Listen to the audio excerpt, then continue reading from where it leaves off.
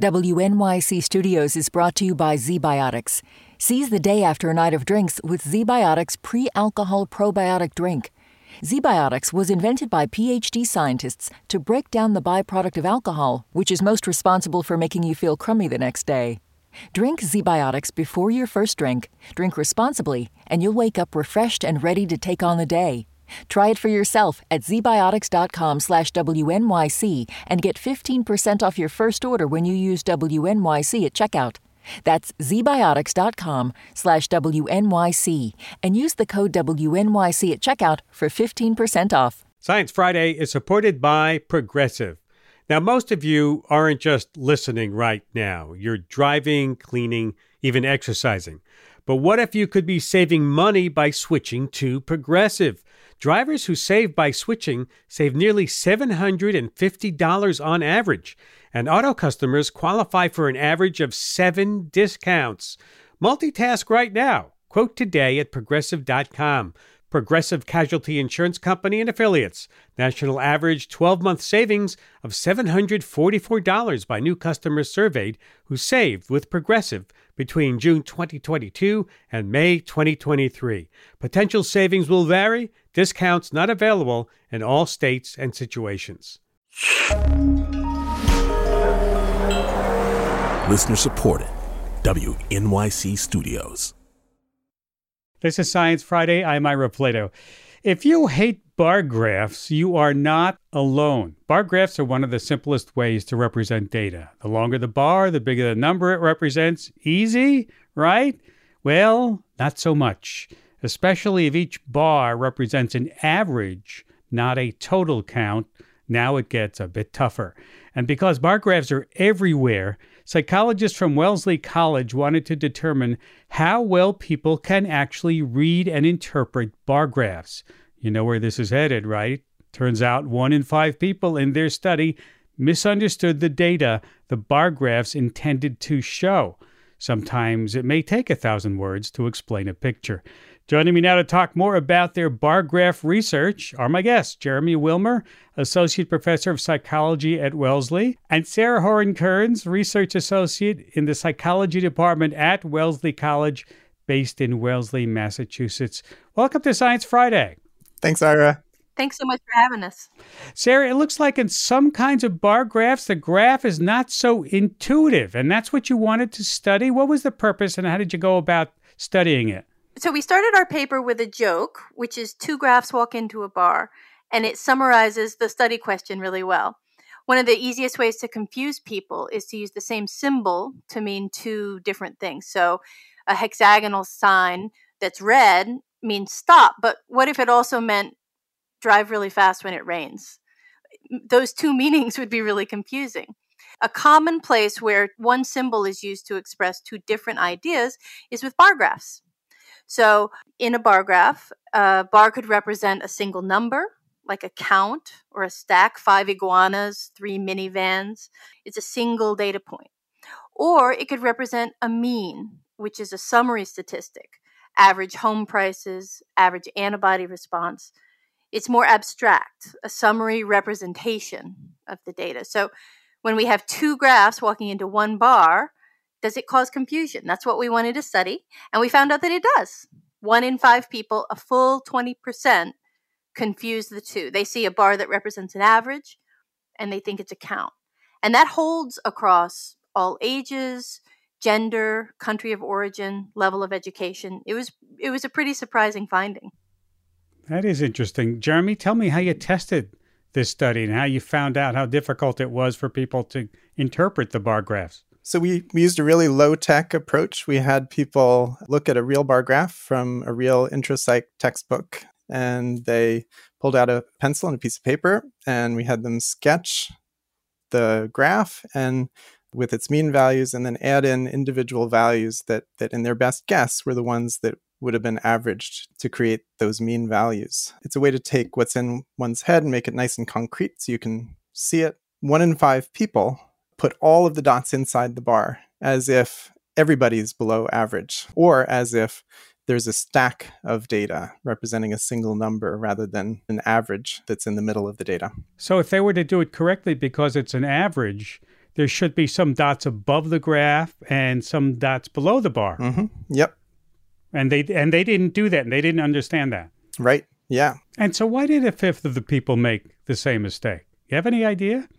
I think it's because they don't grasp the mean. So mean just means average. But if we're talking about one of my previous examples, which was antibody response, 2 people get a vaccine. One body produces a lot of antibodies and the other not so much.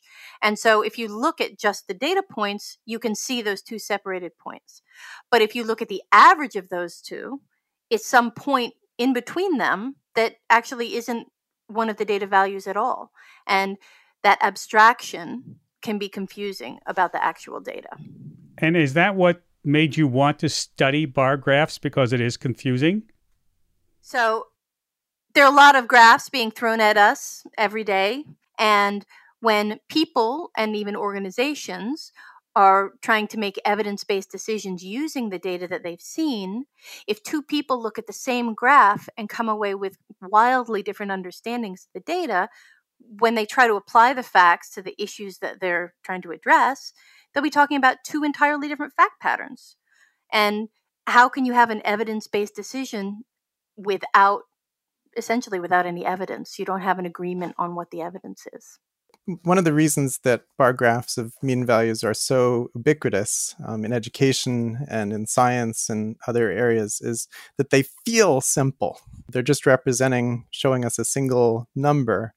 But in fact, they're also very abstract. There's this push and pull where abstraction often confuses people, but simplicity is often helpful. So we wanted to see basically which one of those 2 things won in terms of understanding. Well, what if you did away with the bar itself and just put all those dots on the graph instead? Do people understand that better, Sarah? Yes, they do. And in fact, that's one of our strong recommendations, is to show individual data points in whatever graph that you use. Be concrete.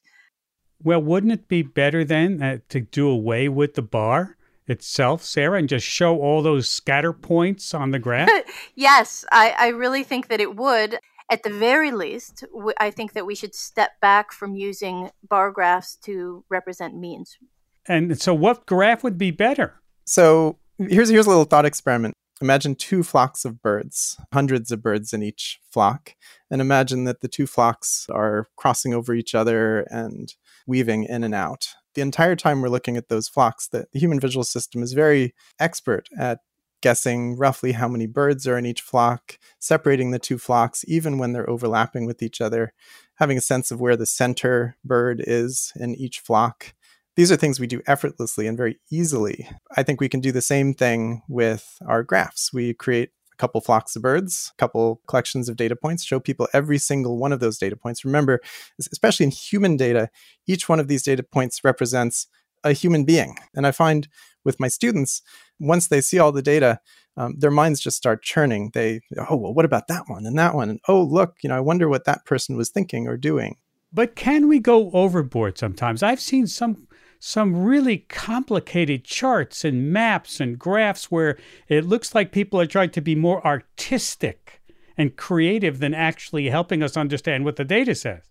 Do you find that true?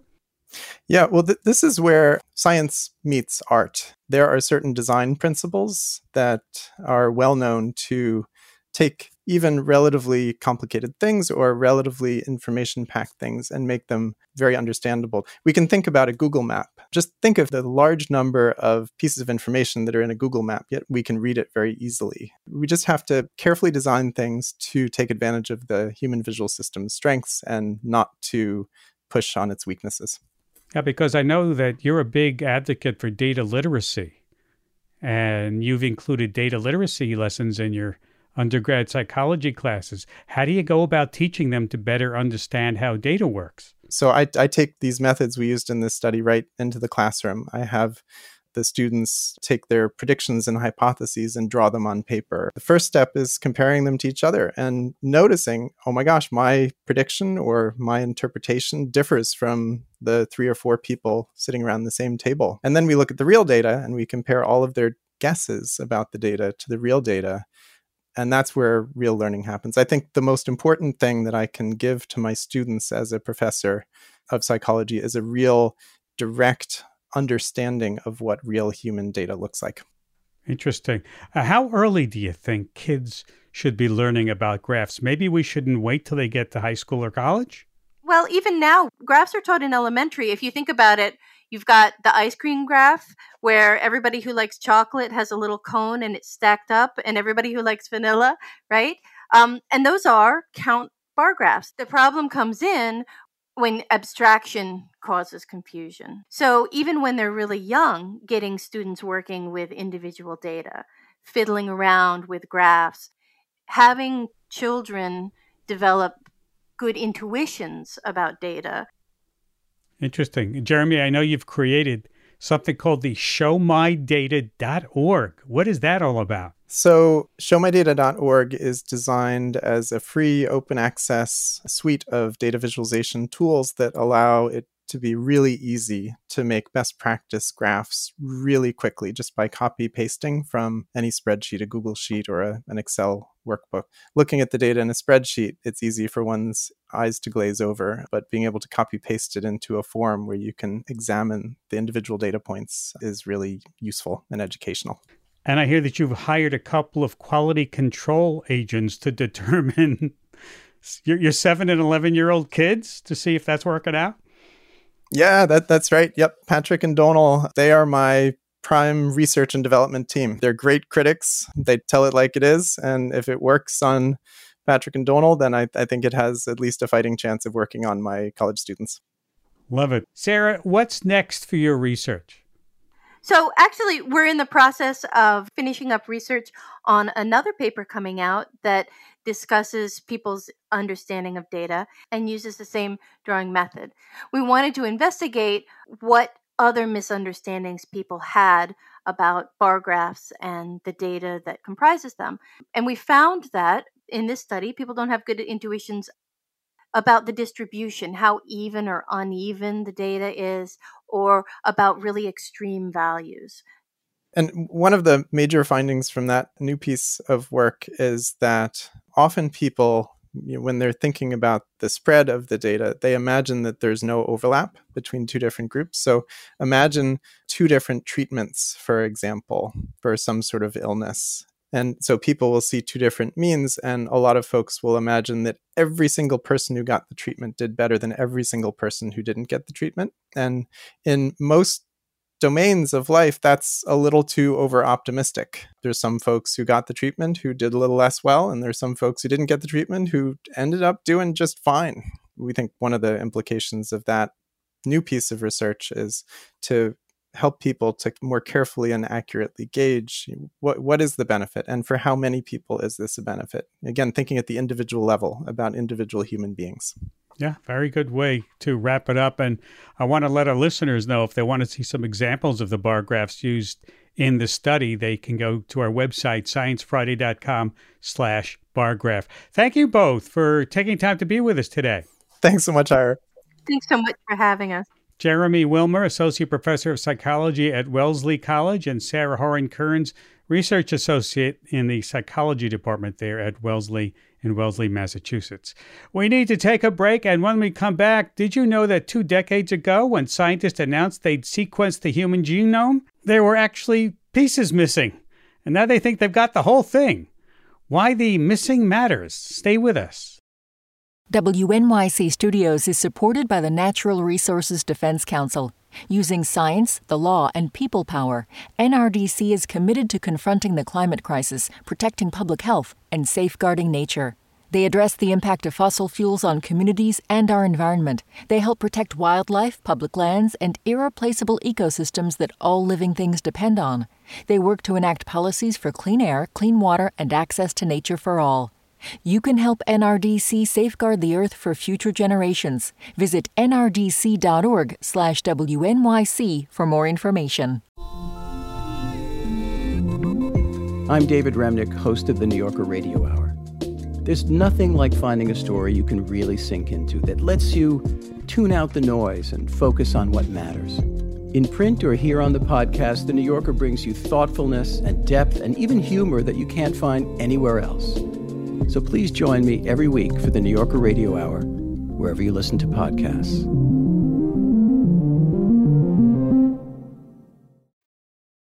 This is Science Friday. I'm Ira Flatow. 2 decades ago, scientists announced a monumental scientific achievement. They had sequenced the human genome. But what you might not know is that there were gaps in that original sequence. About 8% of the sequence was completely blank, and a lot of that used to be dismissively called junk DNA. Well, now after a years-long global collaboration, scientists have finally released the first fully complete assembly of the human genome. Researchers believe these missing pieces might be the key to understanding how DNA varies between people. 6 scientific papers on the topic were published in a special edition of the journal Science this week. And joining me now are my guests to talk about it. Karen Miga, Assistant Professor of Biomolecular Engineering and Associate Director of the UC Santa Cruz Genomics Institute, and Adam Philippi, Senior Investigator at the National Human Genome Research Institute, that's at NIH in Bethesda, Maryland. Welcome to Science Friday. Yeah, thanks so much for having us. Thanks, Ira. Pleasure to be here.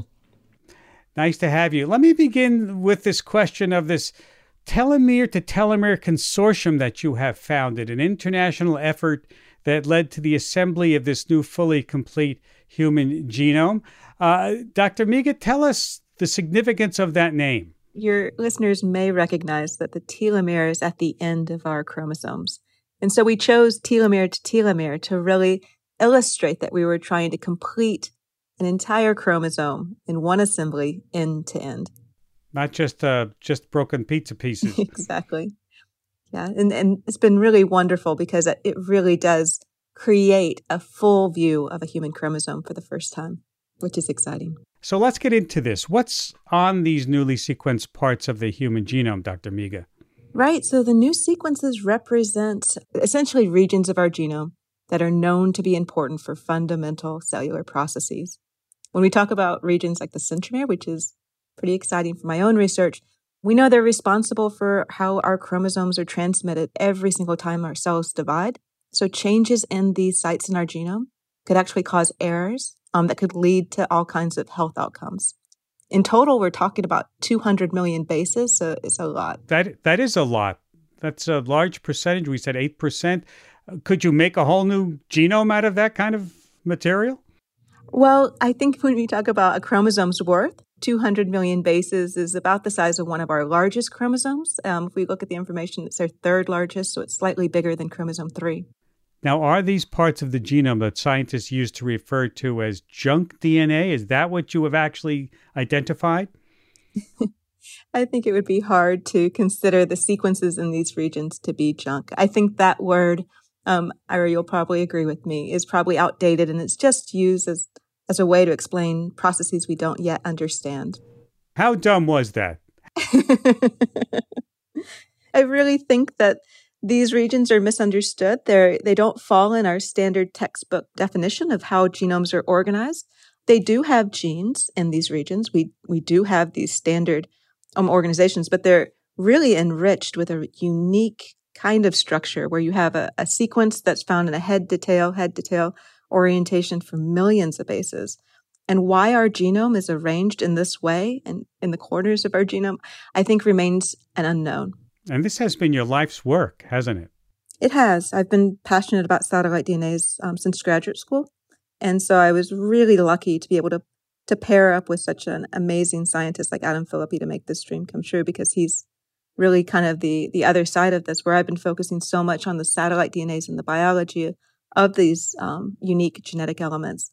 Having that type of mastery over assembly really brought us to where we are now. Well, let me talk to Adam. Dr. Philippi, why did it take so long to sequence this final 8% of the genome?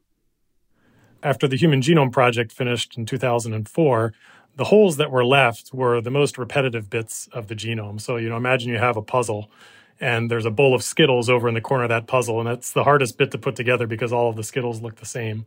Those types of repeats make jigsaw puzzles hard, just like they make putting a genome back together again difficult. And so it was those repeats that had us interested from a computational perspective and gave us a big challenge in putting this back together again.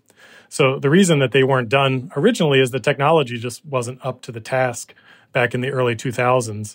We could only read small bits of the genome at a time, And when the puzzle is made of small pieces, it's a lot harder to put together than when they're made of big pieces. And so for this project, we came in with new sequencing technologies that have been developed over the last decades. They can read up to 1 million bases of sequence at a time compared to in the early 2000s where we were limited to a few hundred bases. Now, knowing what we know now, if you have the total sequence, how does this move us forward in learning about DNA? Well, now that we've figured out how to do it and we can reconstruct these repetitive regions for the first time, it allows us to do that again now for many more human genomes. Or if we have a patient come into the clinic, we can sequence their complete genome, line it up against this new complete reference sequence, and we're able to get a more comprehensive picture of all of the potential variants that they have within their genome. And then over time, we'll be able to link those newly discovered variants to potential disease associations, for instance. Is there one disease out there or one treatment that was waiting for this total sequence to be unraveled, do you think? And now it's in the crosshairs. The one I would probably point to first are the so-called Robertsonian translocations. These occur in 1 in 1,000 births, and it's a fusion, essentially, of 2 different chromosomes. And we've revealed for the first time 5 entirely new chromosome arms, and they are directly related to this type of chromosomal anomaly. And a lot of our collaborators that are interested in these translocations now have the base precise sequence that they can look into and try to understand how these form and what the potential repercussions could be. Will it also tell us how we're different from other animals, other primates close to us? Yeah, absolutely. In fact, these repetitive regions are some of the most dynamic, the most variable regions of the genome compared to our nearest primate relatives, the most variable between individual humans. So we have some hope that there'll be very exciting discoveries within these regions that might hold the key to what makes our genome uniquely human. It's kind of a contrast to how we think about function, with everything having to be deeply conserved. And these regions, which we know are functional or are placed in these critically functional regions, they're, as Adam mentioned, extremely dynamic and in many cases human-specific. So it's kind of in contrast to what we're used to thinking about in terms of how we think about evolution and conservation. Now that we have these new tools you're talking about, how far out are we from each one of us getting our own individual genomes mapped? That's definitely the goal of this consortium, is to help develop the technology to a point that a project like this to get a complete human genome can be replicated and become routine. And I think within 10 years, it will be routine to have your complete diploid genome as just part of your medical record. At a cost of what? So for the original Human Genome Project, just to put things in perspective, in today's dollars, I think it was around $5 billion and, a 10-year plus effort. This project, we estimate, maybe a couple $1 million from start to end. But the technologies that we developed along the way and the technologies that have come from industry and elsewhere have driven this number down, so that if we were to redo this project today, we could probably get it done in a month for, tens of thousands of dollars. But the trajectory of technology advance has just continued on this exponential pace for 30 years. And I think within the next 10 years, we can easily get it to under a day and very likely, this mystical $1,000 genome.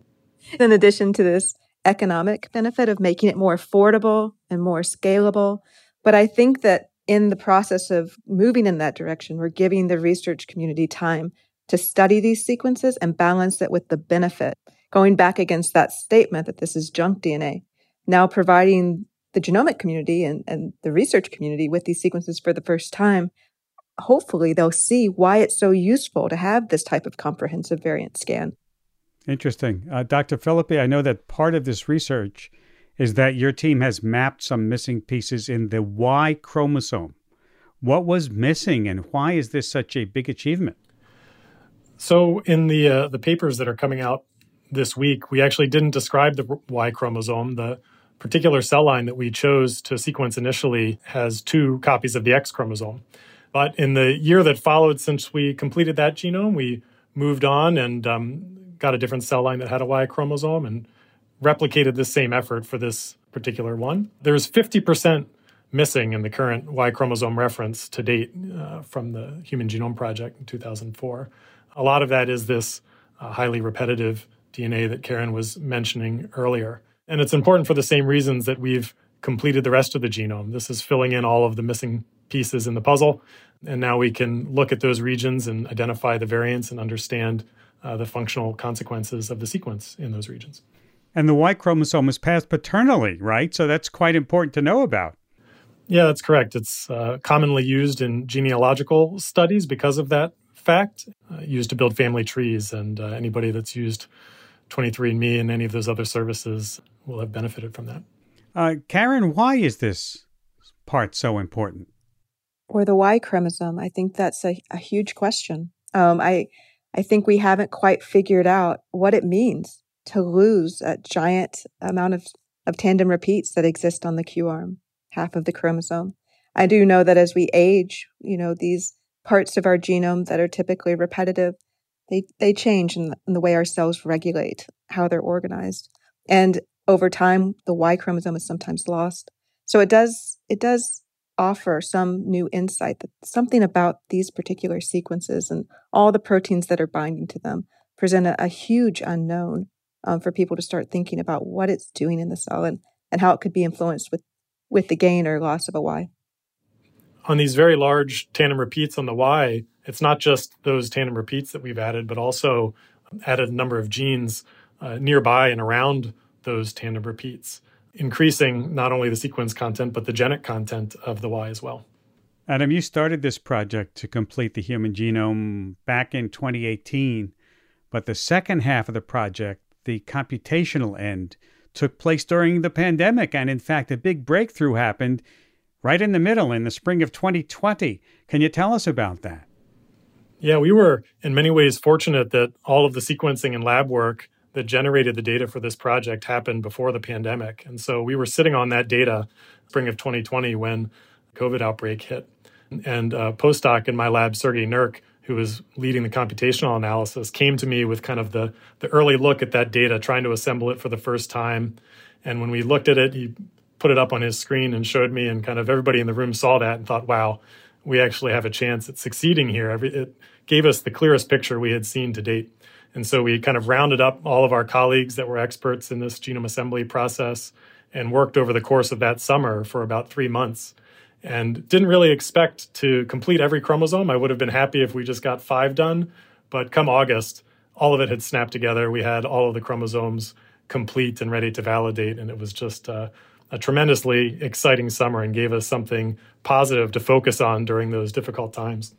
Do you think that everyone working from home and focused on this project, because it was a worldwide project, right? Did that perhaps get you to where you could get to the endpoint faster? Yeah, it's always tricky to speculate, but I usually have a busy travel schedule, and I was home in my basement every day working, and so I definitely could focus a lot more on the work at hand and not be diverted with all of these other administrative tasks, travel tasks. And also just all of the collaborative tools. We were on Slack and Zoom all day long, talking to each other kind of constantly. It definitely helped make progress fast. I'm Ira Flato, and this is Science Friday from WNYC Studios. Dr. Miga, how many scientists internationally worked on this project? Well, when we look over our author list in the main paper, I think we're approaching 100 scientists in total. When we started, it was just more or less Adam and myself asking, is it possible, and just starting to sequence and work together. But when we opened the consortium, it was really a grassroots effort. It was an open door, anyone could join. And we soon had contributors from around the world. Now, I understand you published the complete genome via a preprint server last summer. Are scientists already using it in the lab? For sure. I mean, we've had hundreds of people already download our preprint, citing our preprint. So I think that this is really demonstrating the utility of our work and the fact that there's going to be new discoveries that will be made and announced in the future. This kind of philosophy of the group to be very open and inviting to everyone has given us those new directions. And it's also given us a lot of confidence that what we're looking at is correct, because we've had, Karen mentioned, hundreds of people looking at every corner of this genome over the past 3 years. And that gives us a lot of confidence that we've done it correctly. I remember when the project was first announced 20 years ago, when they talked about, hey, we've got the human genome figured out. The scientists were saying, well, wait a minute, that was actually the easy part. the real work is going to come into figuring out what the functionality is and how we apply it. Dr. Philippi, do you think this is where we are again? What comes next? Yeah, exactly. We've spent 20 years, digging into what was produced by the Human Genome Project and have just scratched the surface of that. And now we're at this again, where we've got another 8%. And we've been looking at the same parts of the genome for the past 20 years. So this represents a new 200 million bases to be investigated. And so, yeah, we're starting over with this. It's a brand new unknown sequence, and the same excitement will repeat itself now in another 20 years of digging into this new sequence. And Dr. Miga, what do you hope this new sequence will bring? I hope that these new sequences will bring some new insight into what these repetitive sequences are contributing to in terms of how our cell functions, how it contributes to cell identity in early development, and how it contributes towards human disease. I think that there's so many open questions here, and I think they've just had a roadblock because of the lack of a reference genome. And in fact, many scientists and researchers around the world probably already have data now that they could just map to our reference genome without even doing another experiment and start to find new discoveries and new information just because they've been ignoring it for so long. It's so hard to portray for we on this side of the microphone to portray the excitement that must be going on with scientists who have completed this. Would I be correct in assuming that? Well, it's been the most exciting point of my career for sure. Same. This is really great. This is the most joy I've had in my career. Thank you both for taking time to be with us today. And I hope you'll come back and tell us about these exciting times when they happen. Happy to. Thanks so much for having us. Yeah, if you're still here in 20 years, Ira, we'll be back. It's a date, okay? We'll meet here. Thank you both for the work you do and for taking time to be with us today. Karen Miga, Assistant Professor of Biomolecular Engineering, Associate Director of the UC Santa Cruz Genomics Institute, and Adam Philippi, Senior Investigator, Head of the Genome Informatics Section at the National Human Genome Research Institute. That's at NIH in Bethesda, Maryland. After the break, from the poles of Mars to its magnetic field, you had questions, and planetary scientist Sarah Stewart-Johnson had answers. We'll wrap up our Martian book club when we come back. Stay with us. WNYC Studios is supported by the Natural Resources Defense Council. Using science, the law, and people power, NRDC is committed to confronting the climate crisis, protecting public health, and safeguarding nature. They address the impact of fossil fuels on communities and our environment. They help protect wildlife, public lands, and irreplaceable ecosystems that all living things depend on. They work to enact policies for clean air, clean water, and access to nature for all. You can help NRDC safeguard the Earth for future generations. Visit nrdc.org/WNYC for more information. This is Science Friday. I'm Ira Flatow. The time has come to close the book on Mars, literally. Of course, I'm talking about our book club, discussing the search for life on the red planet. We've been reading The Sirens of Mars, and back with me one more time is our own Mars rover, Christy Taylor. Hey, Christy. Hey, Ira. All right. All good things, as we know, must come to an end. And so what have we learned this month? Yeah, Ira, we have learned a lot. We have considered how finding life that no one's seen before may be harder to find than the kind of life we already have on Earth. We looked at the history and perhaps present of water on Mars, and we peered deep into meteorites, which are the only pieces of Mars that we can actually study in a lab. At least until we can send the mission to get samples back, right? Right, exactly, Ira. And we had one last Mars Love Fest last week. Listeners got a chance to ask planetary scientist and Sirens of Mars author Sarah Stewart-Johnson all of their many questions in a live Q&A that we held on Zoom. Co-hosting this Q&A with me was Stephanie Sandala. She's a programming and outreach specialist for Library Link, New Jersey, and she recommended this book in the first place. So it's all her fault. Exactly.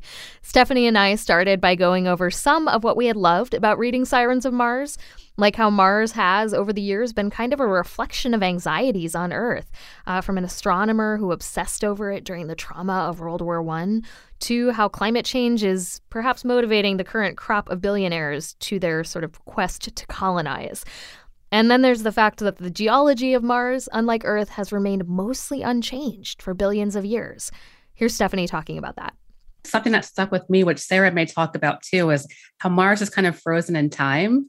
So it's just like this like relic of the past. And just like the concept of that, like thinking about that, it's just so fascinating to read about and want to learn more about. And Sarah, let's talk about the story of our exploration of Mars, which is what you cover in this book so well. What were some of the major shifts of understanding that scientists had to have in order to get where we are today? We just started with this total blank slate. We just had this point of light in the sky. And like even the ancients knew there was something really special and different about Mars. It wasn't just its color, but it had this crazy sort of retrograde motion where it would sort of every couple of years backpedal and go the different way against the rest of the background of the fixed stars. And it was a while before Mars was really understood as this world, like a place you could scrape your knee, just like the Earth. We start off with kind of amazing ideas of what this world might be, because in 1965, it was the first time we ever saw the surface of another planet. And we get these images back and they're covered in craters. And all of a sudden, there's just this staggering disappointment that Mars is just like the lifeless moon, And unfortunately, we didn't stop going to Mars. We kept sending these missions, and it's sort of been climbing up from that kind of nadir ever since, with all kinds of new discoveries that are just tantalizing and incredibly exciting. Especially around the search for life, which of course is the piece of it that I'm most interested in. Yeah, that's such a great answer, Sarah, too. And like I had a few questions, but I see a few people asking similar questions. Sarah, what do you think of the future of Mars exploration is? What do you think about billionaire interest in Mars colonization? Do you think it's helpful in the long run, or should we be concerned? So I'd love to hear your thoughts about that. So when I think about the future of Mars exploration, it's just this question of will humans go to Mars? I do think that will happen. When will that happen? I really have no idea. It's always been one of these things that's been 20 years away. But I think that the stage is set for really rapid progress. There are huge technological challenges, the radiation environment's incredibly punishing, long time space travel. The moon, you can get there quickly, you can get back a couple of weeks. It's a business trip. At Mars, you are out deep away. And if something happens, there's nobody that can come rescue you. And so it's just very hard.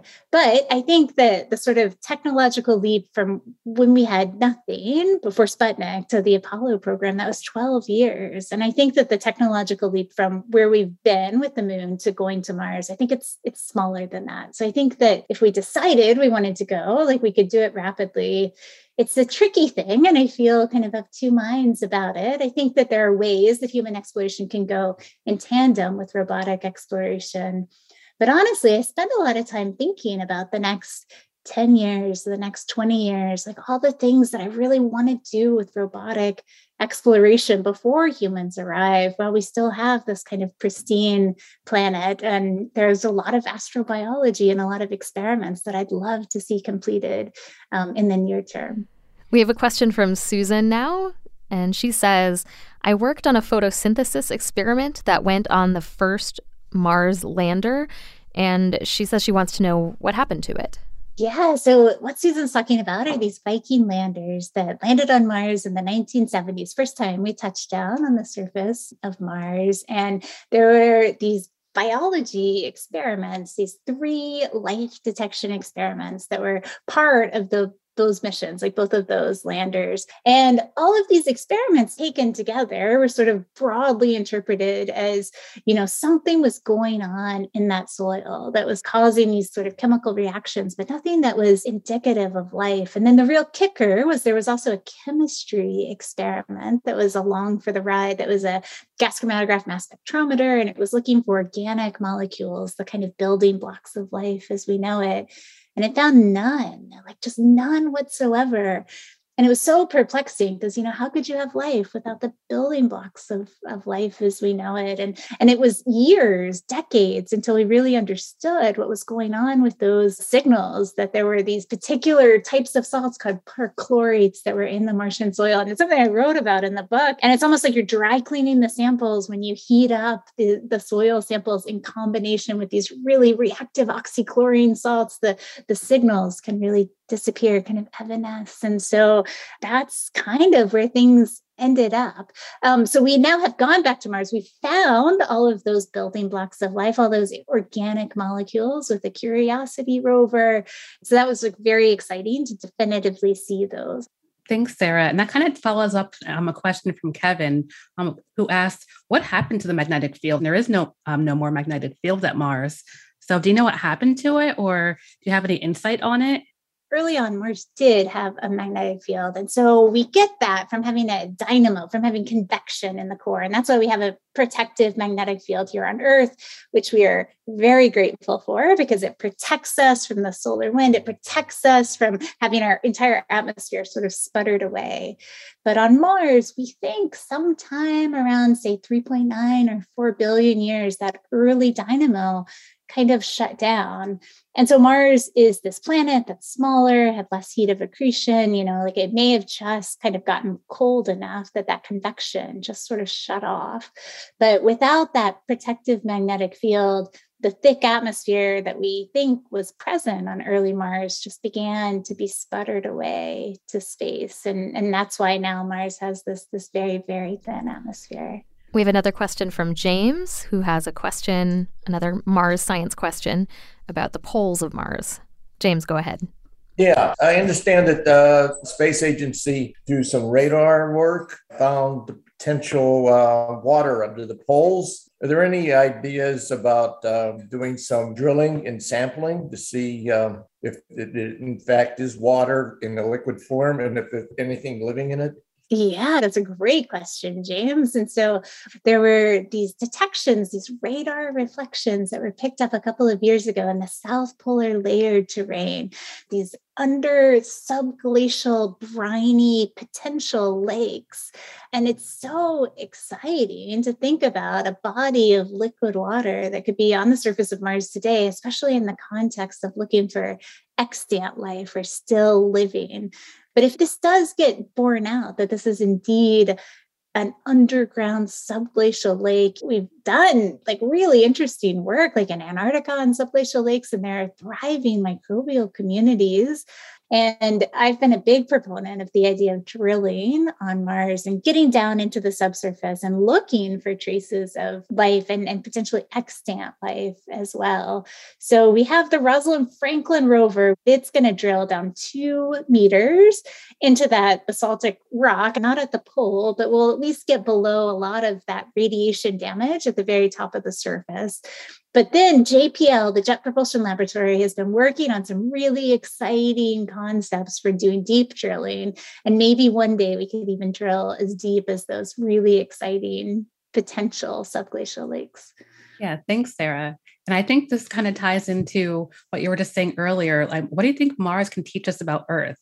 And that's kind of something I kept thinking about as I was reading the book. And there's so much to learn from Mars and learn about ourselves in the process. Oh, Stephanie, I love that question also. Mars really is all past, so much of the history of our planet has been lost because of erosion, because of plate tectonics. It's almost like we've swallowed our deep geologic past plate by plate, and it's gone. There are just a few very small outcrops of really ancient rock, but on Mars, because again, a lot of these geologic processes just slowed down, and we don't think there was potentially ever plate tectonics on Mars. We have just this incredibly perfectly preserved record. And so what were the conditions like when life got started here, even if there is no life on Mars? But then also understanding just kind of how these 2 planets that started off so very similarly, these are 2 planets that had thicker atmospheres, that were warm and wet, at least periodically. They had just very, very different paths, and sort of understanding more about that, I just think is just really incredible and intriguing. And I think we can just learn so much about ourselves by studying Mars. So your book was written before the Perseverance rover was under construction. So what are you hoping it finds? So we probably won't know for another decade or so. But the Perseverance rover landed and now is in this campaign to collect all of these samples, a couple of dozen of those, and we'll bring them back to Earth. And it'll take some effort. We've got to send a fetch rover, and then we'll have a vehicle that'll sort of bring them back home to Earth, and then we'll sort of ferry them out to different laboratories. My hope is that we can look into these samples and again find these traces of ancient life. And there's a lot of other stuff that we'll potentially find from these samples, kind of geochronology, understanding the timing and the history of Mars. There's a lot of fundamental geology that we'll discover no matter what. But my hope is that there's something like a smoking gun, and that we can take something that is really exciting and suggestive of life, but we can hit it with everything we've got, and we can build confidence that, this is a real detection. I still think about like the Apollo samples that we brought back, decades ago. Like, we're still learning the most extraordinary things from them. And once we have samples in hand, we'll have them forever. And so the chance to study these as our technologies improve, as our techniques get better, I just think it's going to be a tremendous opportunity. Just a quick reminder, I'm Christy Taylor, and this is Science Friday from WNYC Studios. Talking with Sirens of Mars author Sarah Stewart-Johnson about all of your great questions about the Red Planet. I'm so glad we're talking about Perseverance. I believe Perseverance is currently beelining for the river delta on Mars, where all the magic is supposed to happen as we speak. And we have a question about that from Glenn in Florida. Go ahead, Glenn. I was just wondering why we designed this rover to get these samples, but not to bring them back. Why is there has to be a new mission to bring them back? Because it was so expensive. I think that's the simple answer. The team that sort of came up with this concept, there are these planetary scientists that got together, and their motto was go big and go home. They even had like little buttons and decals, and this whole idea that like once we collect these samples, it will be so compelling, will drive the idea of sample return.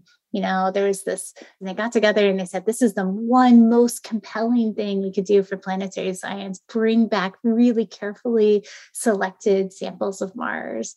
And to do that, we've already spent a couple $2 billion just building this one rover. And there were a lot of constraints with that. It was built on the exact same chassis as Curiosity, again, to save money.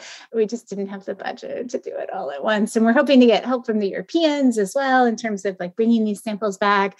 But it really had to be in these 3 different steps to make it feasible. Sarah, you are both the author of this beautiful book, but also a planetary scientist yourself. And we have a question about that from Shelby. Go ahead, Shelby. My question was, what are your words of wisdom for future generations of students who are interested in pursuing a career in science and then even planetary science? Oh, my words of wisdom. I still marvel at the fact that this is my job and that I get paid to do this amazing thing where I just wake up in the morning and I get to think about these like huge, deep questions. Like, is there life in our universe? And I think studying things that you're particularly passionate about, I think that's really important. And planetary science, it's almost like doing earth science like 100 years ago, like you can get up to speed on sort of what's happening because there's still so much we don't know. And it's very interdisciplinary, it's drawing from chemistry, from physics, from geomorphology, geophysics, all of these things. And biology, potentially astrobiology, is now becoming this big thing just in its own right. And I think finding, some part of science and then thinking about how you can synthesize it with other parts of science is really helpful. And really what we need is to sort of break down some of these traditional silos and bring together all of these different disciplines, because places like Mars, they're every bit as complex to understand as places like Earth. And we just really need a whole fleet of people working to help us. And that's all the time we have. I want to thank all of our listeners for their wonderful questions about Mars. And Sarah, thank you so much, both for joining us and for writing this enthralling, poetic, detailed book. I feel like my perspective on the Red Planet has definitely changed quite a lot after reading it. Yeah, thank you, Sarah. You are great. Oh, thank you both. This has been such an honor. And Stephanie, thank you so much for helping us be Mars nerds today and for recommending this book. It is in many ways all your fault. Thank you so much for having me again. Stephanie Sandala is a programming and outreach specialist for Library Link New Jersey, and Sarah Stewart Johnson is an associate professor of planetary science at Georgetown University and author of the book, The Sirens of Mars. I'm Christy Taylor. Christy, another great book club. Thank you. What about people who want more of Mars? Yeah, for anyone who wants to learn more about Mars or learn more about the Sirens of Mars, our website is still there, sciencefriday.com/book club. And from there, I always recommend people dip their toes into our online community. We've got some really thoughtful discussion happening there. And of course, that's the best place to stay informed about future book clubs and other treats for our sci-fi bookworms. You said it, sciencefriday.com/book club. Got it, and thank you again, Christy. Thank you, Ira. And that's about all the time we have. If you missed any part of this program or you'd like to hear it again, yes, subscribe to our podcasts, or you can ask your smart speaker to play Science Friday. And we are active all week on social media, Facebook, Twitter, Instagram. Have a great weekend. We'll see you next week live on Ira Flato.